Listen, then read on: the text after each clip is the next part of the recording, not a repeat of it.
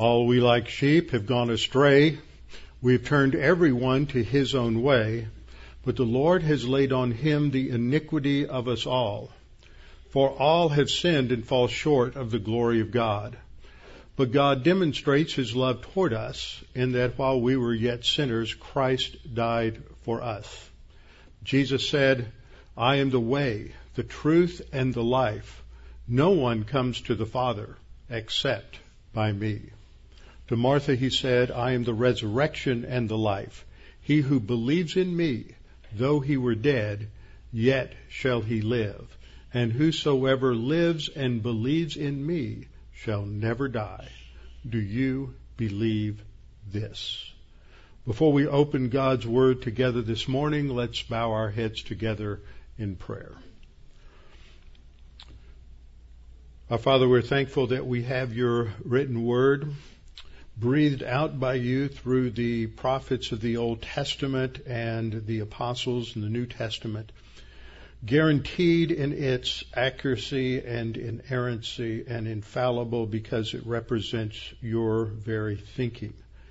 It is to guide and direct us. It is to inform us of who we are and who you are, and to teach us how you have solved our problem of sin and spiritual death through the death of Christ on the cross, and how you have redeemed us that we might have new life in him, and that we can learn to walk closely with him in this life to reflect your essence, to reflect your glory to those around us. Now, Father, as we study today, as we prepare to get into the epistle to the Ephesians, we pray that you can help us to understand what is going on in this culture, these believers to whom Paul is writing, and especially to recognize they're not some special group, that in fact in many ways they're very much like us, and that we may understand that, and that God the Holy Spirit would challenge us to apply the things that we learn regularly, to think more about you and to live more consistently for you. In Christ's name, amen. Open your Bibles with me to Acts chapter 19.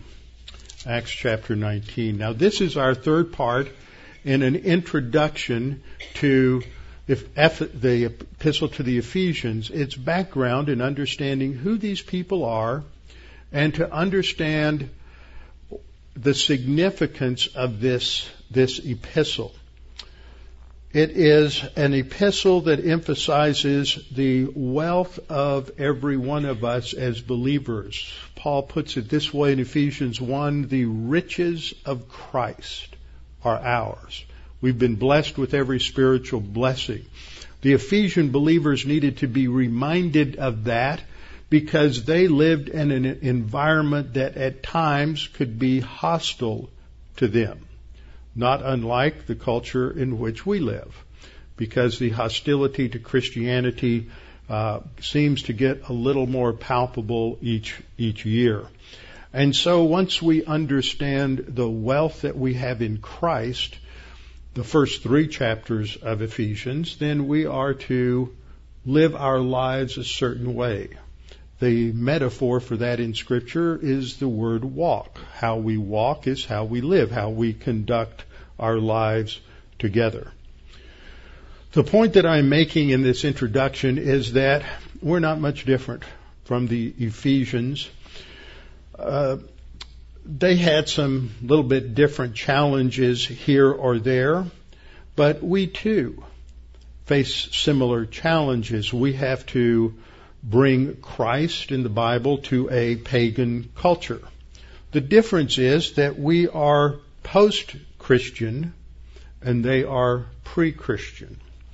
Thus, our culture has heard the gospel, has been saturated in many ways with biblical teaching, but our culture at this point is primarily rejecting the truth of Scripture.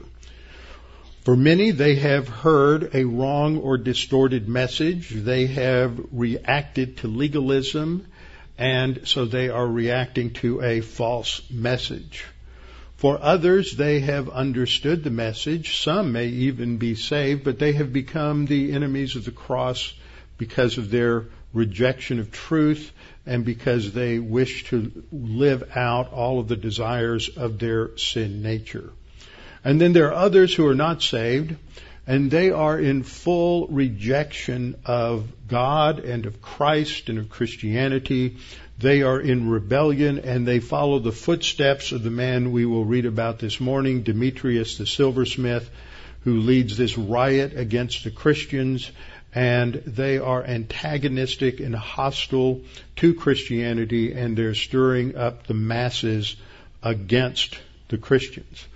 One example of this that has come to our attention over the last week, I showed a video of a newscast from Christian Broadcasting Network on Thursday night talking about this curriculum that is being implemented throughout Canada. Canada is much more liberal than we are further down the road here, but they are coming in, and it's talking about how they are teaching the entire LGBTQ philosophy in the public schools and in public libraries, even bringing various transgender people into these settings to read stories about being transgender to the kids, and basically to make the kids very comfortable with the idea that they are gender fluid and they can be whatever they want to be, and they don't have to be the gender that's been determined physically and biologically. We think of this as sometimes as something that's happening somewhere else, but then a report came out in the Fort Worth Star-Telegram on Friday or Saturday about the same thing happening right here in Texas, in Fort Worth. That shouldn't be a surprise. It happened during the summer in Houston public libraries. And lest you get the idea, you ought to, if you haven't seen that report, you ought to go look at it. It's up there at the beginning of Thursday night's lesson. You ought to watch the part when I say transgenders coming in. I don't know what appears in your mind, but it's probably not the costumes that they are wearing that look very demonic. And this idea of transgender and cross-dressing and things like that wasn't unfamiliar to those who lived in Ephesus. And the fact that this is connected to the demonic and to spiritual warfare was not something that they were unfamiliar with. This is why Paul spends time on that. We'll cover that a little bit later this morning, why Paul spends time on that. But we need to realize this is the battle. And we have a visitor here this morning who's down here from Oregon and a longtime friend, and I was visiting with him after class on Thursday night, and he told me that they're just right in the center of this vortex now because his wife, having complained enough about the direction things were going, ran for school board in the town they live in Oregon, not too far from Portland, and she got elected to the school board.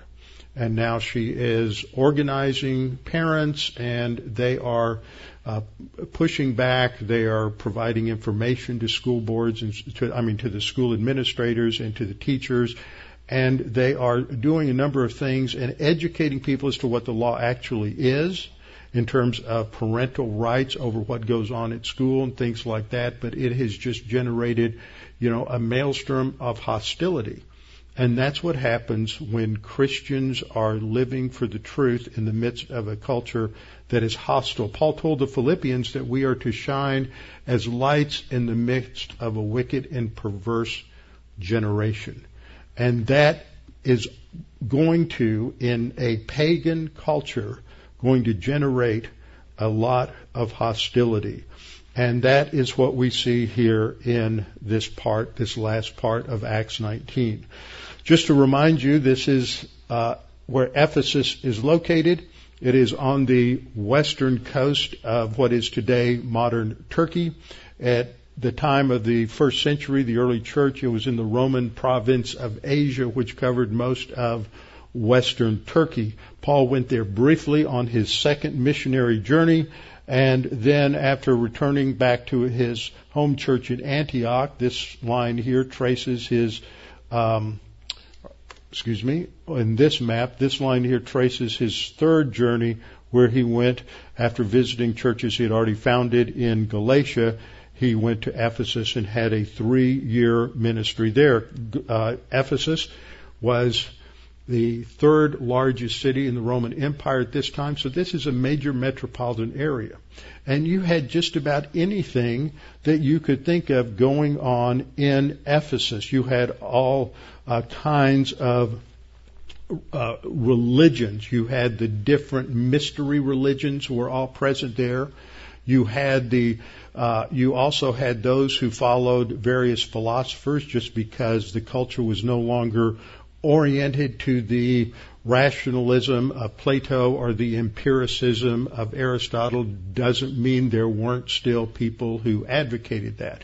In the same way here, we live in a postmodern world. We live in a postmodern culture that has rejected reason and logic as part of our ability to understand truth. But that's not true for everybody. There are many who are unbelievers in this country who are not operating on a postmodern view of the world. They still operate on a modernist view. It's a mix. There's a lot of different people. Last time I talked about the impact of the way we think about ultimate reality, because this is important for understanding the thinking, both the Greek philosophical tradition that's going on and a background in this culture, as well as the religious. This gives us the intellectual tools to analyze these things. There are 4 ways that we come to understand truth, as has been outlined and investigated through philosophy and through intellectual thought for centuries, going back to the ancient Greeks. So you have these systems. On the chart, the system is on the left, its starting point in the middle, and then the method on the right. You have rationalism. Pure rationalism starts just with thinking in the mind and works out its principles on the basis of logic. Logic is the means of getting at the truth. The starting point is human reason. But this is a faith in human reason. We have innate ideas according to rationalism, and we believe that we can properly apprehend or understand those ideas, and then our logic machine is good enough to get us to ultimate answers. The problem with it is it ends up in bankruptcy. It always has historically. There's a cycle that civilizations go through on this. The second is empiricism. This is a philosophy of rationalism was the philosophy of Plato in the ancient world, Descartes in the modern world. Empiricism was the thinking of Aristotle in the ancient world, and then the empiricists like Berkeley and Locke and Hume in the modern world. And it starts with sense perception, not ideas in the mind. The mind is an empty slate. And then through sense perceptions, through external experience, we can come to know truth. And really you have a combination of both that end up creating the scientific method. But it too is a faith in human ability to properly interpret the data. Okay, so both are grounded on faith perception. Again, in empiricism, you have, and I say the independent use of logic and reason, because they don't start with the truth of Scripture. They start independently of any revelation. Rationalism and empiricism can't get to eternal answers. Man is finite. All he can come up with is a finite answer on his own. And so it always leads, when it breaks down, to skepticism. That's what happened in the ancient world among the Greeks. It also happened in the Far East.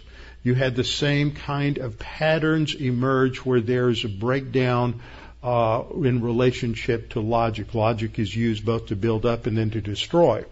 So the reaction then, once you get skepticism, is because people can't live as if there's no truth or no meaning. God has built something into the fabric of our image of God that we know at the very core of our being that there must be meaning. We can't live as if life is just without purpose and meaningless, and so we leap to some sort of now an irrational solution because reason has gone bankrupt, and so now we go to mysticism. Mysticism is some sort of inner private experience. I intuitively know what the truth is, but again, it's faith in human ability. But it rejects the rational. It is ultimately irrational. Over against all of these is the biblical view of revelation, that God gives us the starting point. God gives us information we need, without which we cannot accurately understand the world around us or the universe that He has created. So revelation is objective, it's revealed to us, but we use logic and reason to understand it, but it's subordinate to the revelation. It's not independent. See, when you got into 19th century religious liberalism and 20th century religious liberalism, they thought that reason got you the truth, and so they would tear down the Bible based on human reason. And that led to the development of what we know as religious liberalism. So this is a background. This is a great tool to understand things, because at the time of Paul, they've gone through this shift. They're influenced by mysticism, which shows up in one way because, as I looked at last time, these exorcists, these Jewish exorcists and the magic, and they had this that we've uncovered through archaeology, all of these magical papyri, instructions on how to do magic in Ephesus. And so that was very much a part of the culture. They were imbued with this mystical, magical, occult, demonic idea. And that's why, as I pointed out last time, as we saw when we got to verse 19, many of those who had accepted the gospel had practiced magic before. That was still part of their life. And once they realized that this is sinful, then they brought all of their occult books together and burned them all in the sight of many. And this was worth a tremendous amount of money, tens of thousands of dollars. And so we see that biblical truth will change lives, but will also have an economic impact. And that's what leads into the situation with the riot that occurs in the second half of the chapter. But let us not think that we are immune from this kind of thing. Yesterday, there was an article that was published in the Washington Examiner, and an interesting headline: a large group of witches is meeting in Brooklyn this month to place a curse on Judge Brett Kavanaugh and, quote, upon all rapists and the patriarchy which emboldens, rewards, and protects them, unquote. Okay, this is a fascinating little article. Starts off quoting from their website: we will be embracing witchcraft's true roots as the magic of the poor, the downtrodden, and the disenfranchised. So they're aligning themselves with social justice and with socialism as their focal point here. And it says, as often the only weapon that we have, the only means of exacting justice available to those of us who've been wronged by men just like him. So to solve our problems, we have to go to witchcraft and the demonic. They clearly understand what they're doing is demonic. So according to this article, it's a sold-out event. It's going to be live streamed on social media, and a quarter of the proceeds are going to be donated to Planned Parenthood and their abortion programs. I want to know where the other 75% is going, but it doesn't say. Dakota Brachial, I'm not sure how to pronounce his name, a, quote, queer, non-binary witch, unquote. That's how she defines herself. I still don't understand what non-binary is, but that's another issue. She is spearheading the event, and she told the Huffington Post that witches use hexes as a radical act of resistance against oppressors. Now, this is really interesting. She says witchcraft has been used throughout history as a tool and ally for people on the fringes of society who will not ever really get justice through the powers that be, so they have to exact their own justice. Sounds like a vengeance motivation to me. And she goes on to say that witchcraft can offer the means of exacting this justice that has been denied, so they have hexes, which are, quote, not something you do lightly, unquote. She says, but it is something you have in your arsenal or toolbox. She says it's different from a binding spell. A hex is a more direct attack that engages its target in a supernatural fist fight, She says, in February of 2017, a group of witches sought to use black magic to subjugate U.S. President Donald Trump by casting a binding spell to prevent him from carrying out his campaign promises. How's that working for you? Yesterday, an article in the Washington Examiner listed that a remarkable 249 achievements of the Trump administration in the last 2 years. So it doesn't seem to be very effective. He said, goes on to say, the mass spell to bind Donald Trump was performed at midnight on February 24th, and the group pledged to repeat the spell on every waning crescent moon until Donald Trump is removed from office. She says, casting the spells entails a lengthy incantation calling on spirits and, quote, demons of the infernal realms, unquote, that's their language, to bind Trump so that, quote, he may fail utterly, that he may do no harm. See, this is what is being talked about here, this emphasis on spiritual warfare. And that shows up a couple of times in Ephesus. So what we see in this chapter in Acts 19 is that there's opposition from the intellectual rationalists and empiricists who reject a creator God.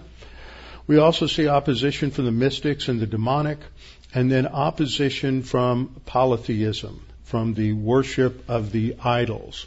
Now, Ephesians 1:20 to 23, so in Paul's introduction, foreshadows the importance of understanding this spiritual warfare that we're in, that it's not just what we see, but there's also these invisible forces that's fully developed later in Ephesians chapter 6, verse 10. But in Ephesians 1:20 to 23, he states, in which he worked in Christ when he raised him from the dead and seated him at the right hand in the heavenly places. So it's grounded in our understanding of his ascension and what Christ is doing for us now at the right hand of the Father. That he ascended far above, and now these terms all relate to demonic organization. He ascended above all principality and power and might and dominion and every name that is named, not only in this age but also in that which is to come. And he put all things under his feet and gave him to be head over all things to the church. So this tells us that our position in Christ is such that we don't need to pay a lot of attention to what these witches are doing or things like that, because we're in Christ and Christ is superior to everything in the universe. That's what gives us a position of strength to be able to go in and face the demonic ideas that are being promoted in a pagan culture and in a pagan environment. The problem in the second part of Acts 19 is this problem of idolatry. And idolatry is focused on many, many times in the Old Testament. But I thought that since today we observed communion, and at the Passover meal, the Jews would recite from the Hallel Psalm, Psalm 113 through 118, that I would show you a statement from Psalm 115, one of the Hallel Psalms, that they would have sung at the Passover meal during that time of Jesus with his disciples.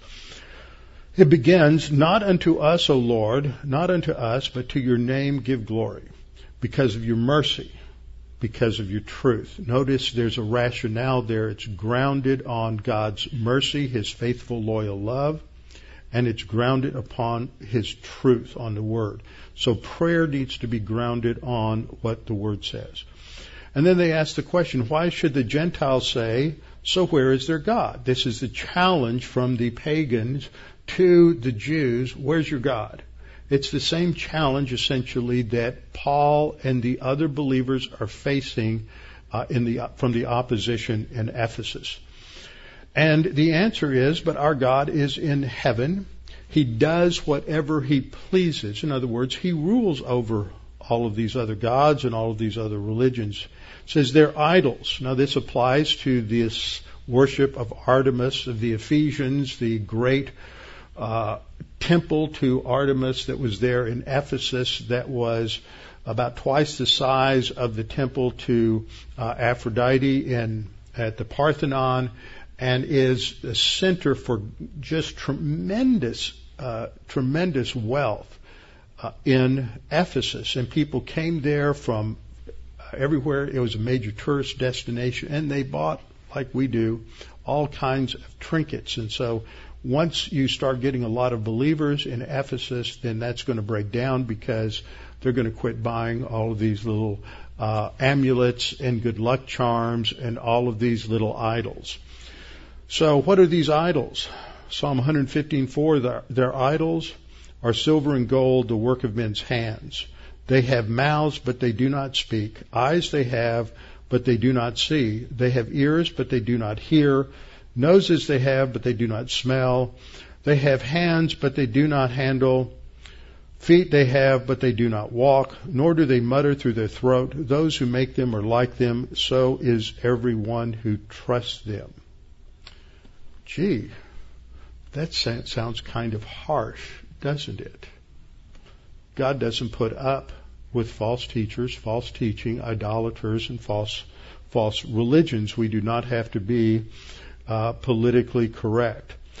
This idea is echoed in Romans 1:18 through 20 to remind us that the wrath of God is revealed from heaven against all ungodliness and unrighteousness of men who suppress the truth in unrighteousness. That's what's happening in those who reject the truth. That's what's happening with Demetrius and all of these that are going to riot in Ephesus. And that's what is happening in our own culture. They are suppressing the truth of God. They know God exists. It's evident on the outside from His creation and internally, but they reject it. They suppress it. Paul describes it this way. He says, because what may be known of God is manifest in them. God has created something because we're in the image of God, that speaks to us that God exists. So no matter how great an atheist and skeptic they may be, what the Scripture is saying is that they know God exists. Part of what we do in evangelism and with apologetics is to tweak that so that they have to face it. Sometimes that causes a reaction of anger. And then Paul says, for since the creation of the world, His invisible attributes are clearly seen, being understood by the things that are made, even His eternal power and Godhead, so that they are without excuse. What lies behind this is the doctrine of God as a creator. That's what distinguishes biblical Judeo-Christianity from all of the other world's religions. The starting point of Christian thought is that God is the creator of the heavens and the earth and the seas and that all that is in them. And thus there is essentially both a rational understanding of the universe, and there is also stability in the universe because God reigns. It goes on to say, because although they knew God, they did not glorify Him as God, nor were they thankful, but became futile in their thoughts, and their foolish hearts were darkened. That's the process. Professing to be wise, they became fools, and changed or exchanged the glory of incorruptible God into an image made like corruptible man, and birds, and four-footed animals, and creeping things. So this is what has happened in the mythology that you have that is dominating the Greek world, the Roman world, much of the ancient Near East, and it develops into a polytheism or a worship of many different gods. Now, part of what we see here, and I'm going to skip forward a couple of slides, figure out how to make this work. There we go. To Acts 19:20. Following the episode with the exorcist last time, I pointed out that the result was that the Word of God grew mightily and prevailed. We see the power of grace. Now, that doesn't mean it always happened that way or always will happen that way, for there's a lot of opposition, a lot of things that have happened.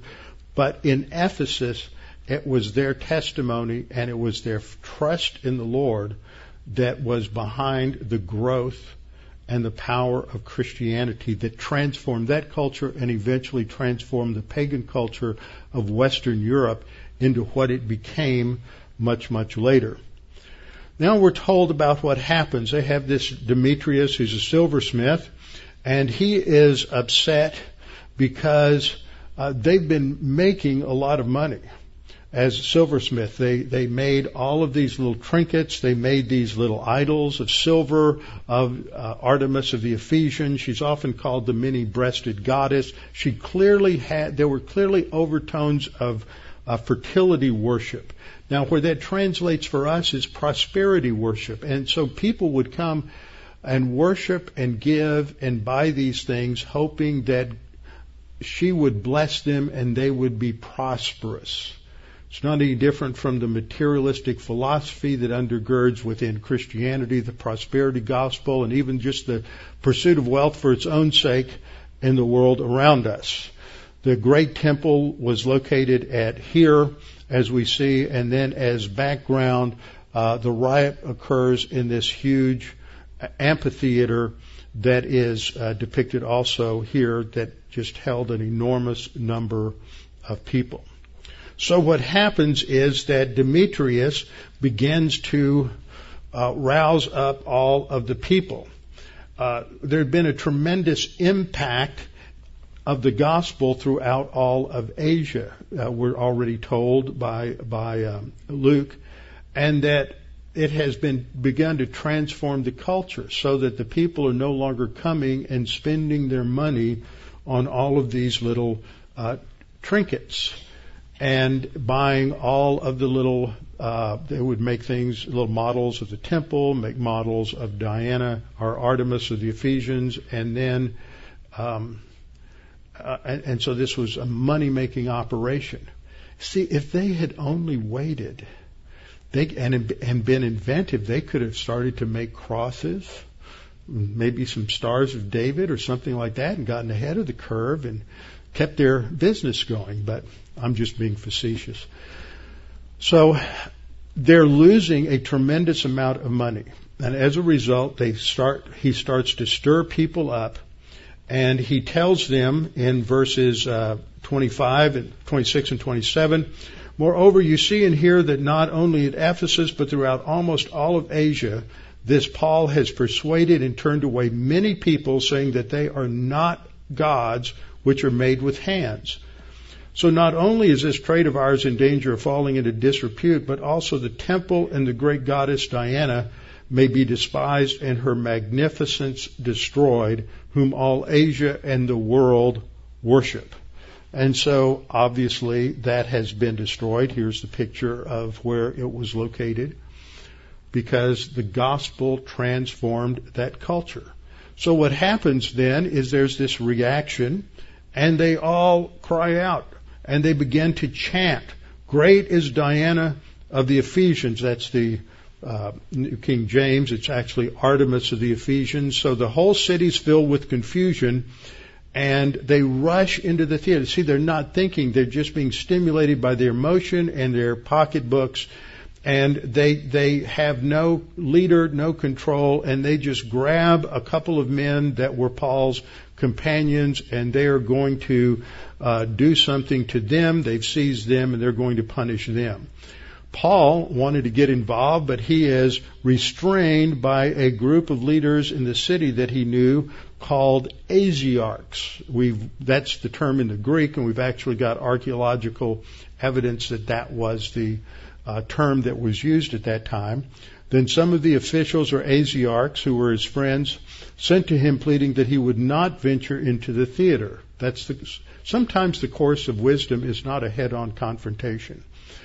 Some therefore cried one thing, some another, for the assembly was confused, and most of them did not know why they had come together. And so for 2 hours they just chant, and then since they can't distinguish one monotheist from another, the Jewish community is becoming upset because this could turn on them. And so they put forward one of their leaders, Alexander. And Alexander is trying to make his defense, and he can't get anywhere When they found out he was a Jew, they just started chanting more and more loudly. Great is Artemis of the Ephesians. And finally, a city clerk comes out and quiets them down and begins, after they have run out of emotional gas, to talk to them and give them an alternative solution. And so what does he do? He says, we need to take him to court. And eventually he gets that through to them that if you really have a complaint, and these men are truly robbing the temple and are blasphemers of the goddess as you claim, then you should go to the lawful assembly and have it taken care of there. And he was able to quell the riot and to dismiss the assembly. But the point that we need to take from this is that when we as 21st century American Christians are looking at Ephesus, we're going to see a lot of different things that are brought out by Paul that sometimes when we look at Ephesians, we think of this, it's super spiritual and they were super special, and we don't have an understanding that they're just folks like us. They're dealing with the same kind of garbage and evil in their culture, the same spiritual warfare. They're tempted by a lot of the same wrong ideas that tempt our people. For example, they had a problem with, in part of the idolatrous worship there was the worship of Dionysius, who's the god of wine. And they would have he's also known as Bacchus, and they would have these bacchanals, these drunken parties. And the method there, the idea there was that they would get drunk enough to where the spirit of the god would exchange with their spirit, and then they would start speaking in some sort of divine language that would exemplify their new spirituality. That's the background for understanding what Paul says when he says, don't be drunk with wine, but be filled by means of the Spirit. That spirituality doesn't come by some kind of unification with some false god or idol, but it comes by walking by the Spirit of God. And so much that is going on in Ephesians is grounded on helping people just like you, just like me, dealing with the same kind of problems. And Paul doesn't start off with what most Americans want today, and that is, well, just tell me, get to the bottom line, tell me how I should live. He has 3 chapters dealing with our riches in Christ, the blessings that God has given us, and the fact that we have to first understand that, because that sets our mental framework so that we can then, after we've understood who we are in Christ, we now have a motivation and a foundation for walking and living a certain way. What we believe should have a direct impact on how we live. We saw that in Acts 19, and that's the focal point for the epistle to the Ephesians. So we'll come back next week and start into the first verse of Ephesians, with our heads bowed and our eyes closed.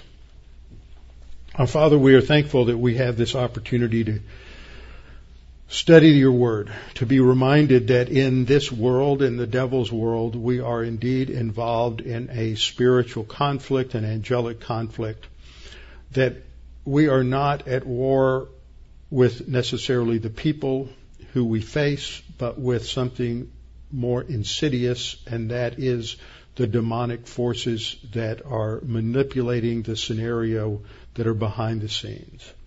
Father, we need to understand what your word says about who we are in Christ and all that he has given us and all that you provided for us in grace, that we may face a hostile environment, that we may live on the basis of grace and goodness and kindness toward others, not focusing on necessarily the evil that they do, but on giving them the gospel and the solution to the problem. That we may fight it on the one hand, but show grace on the other hand.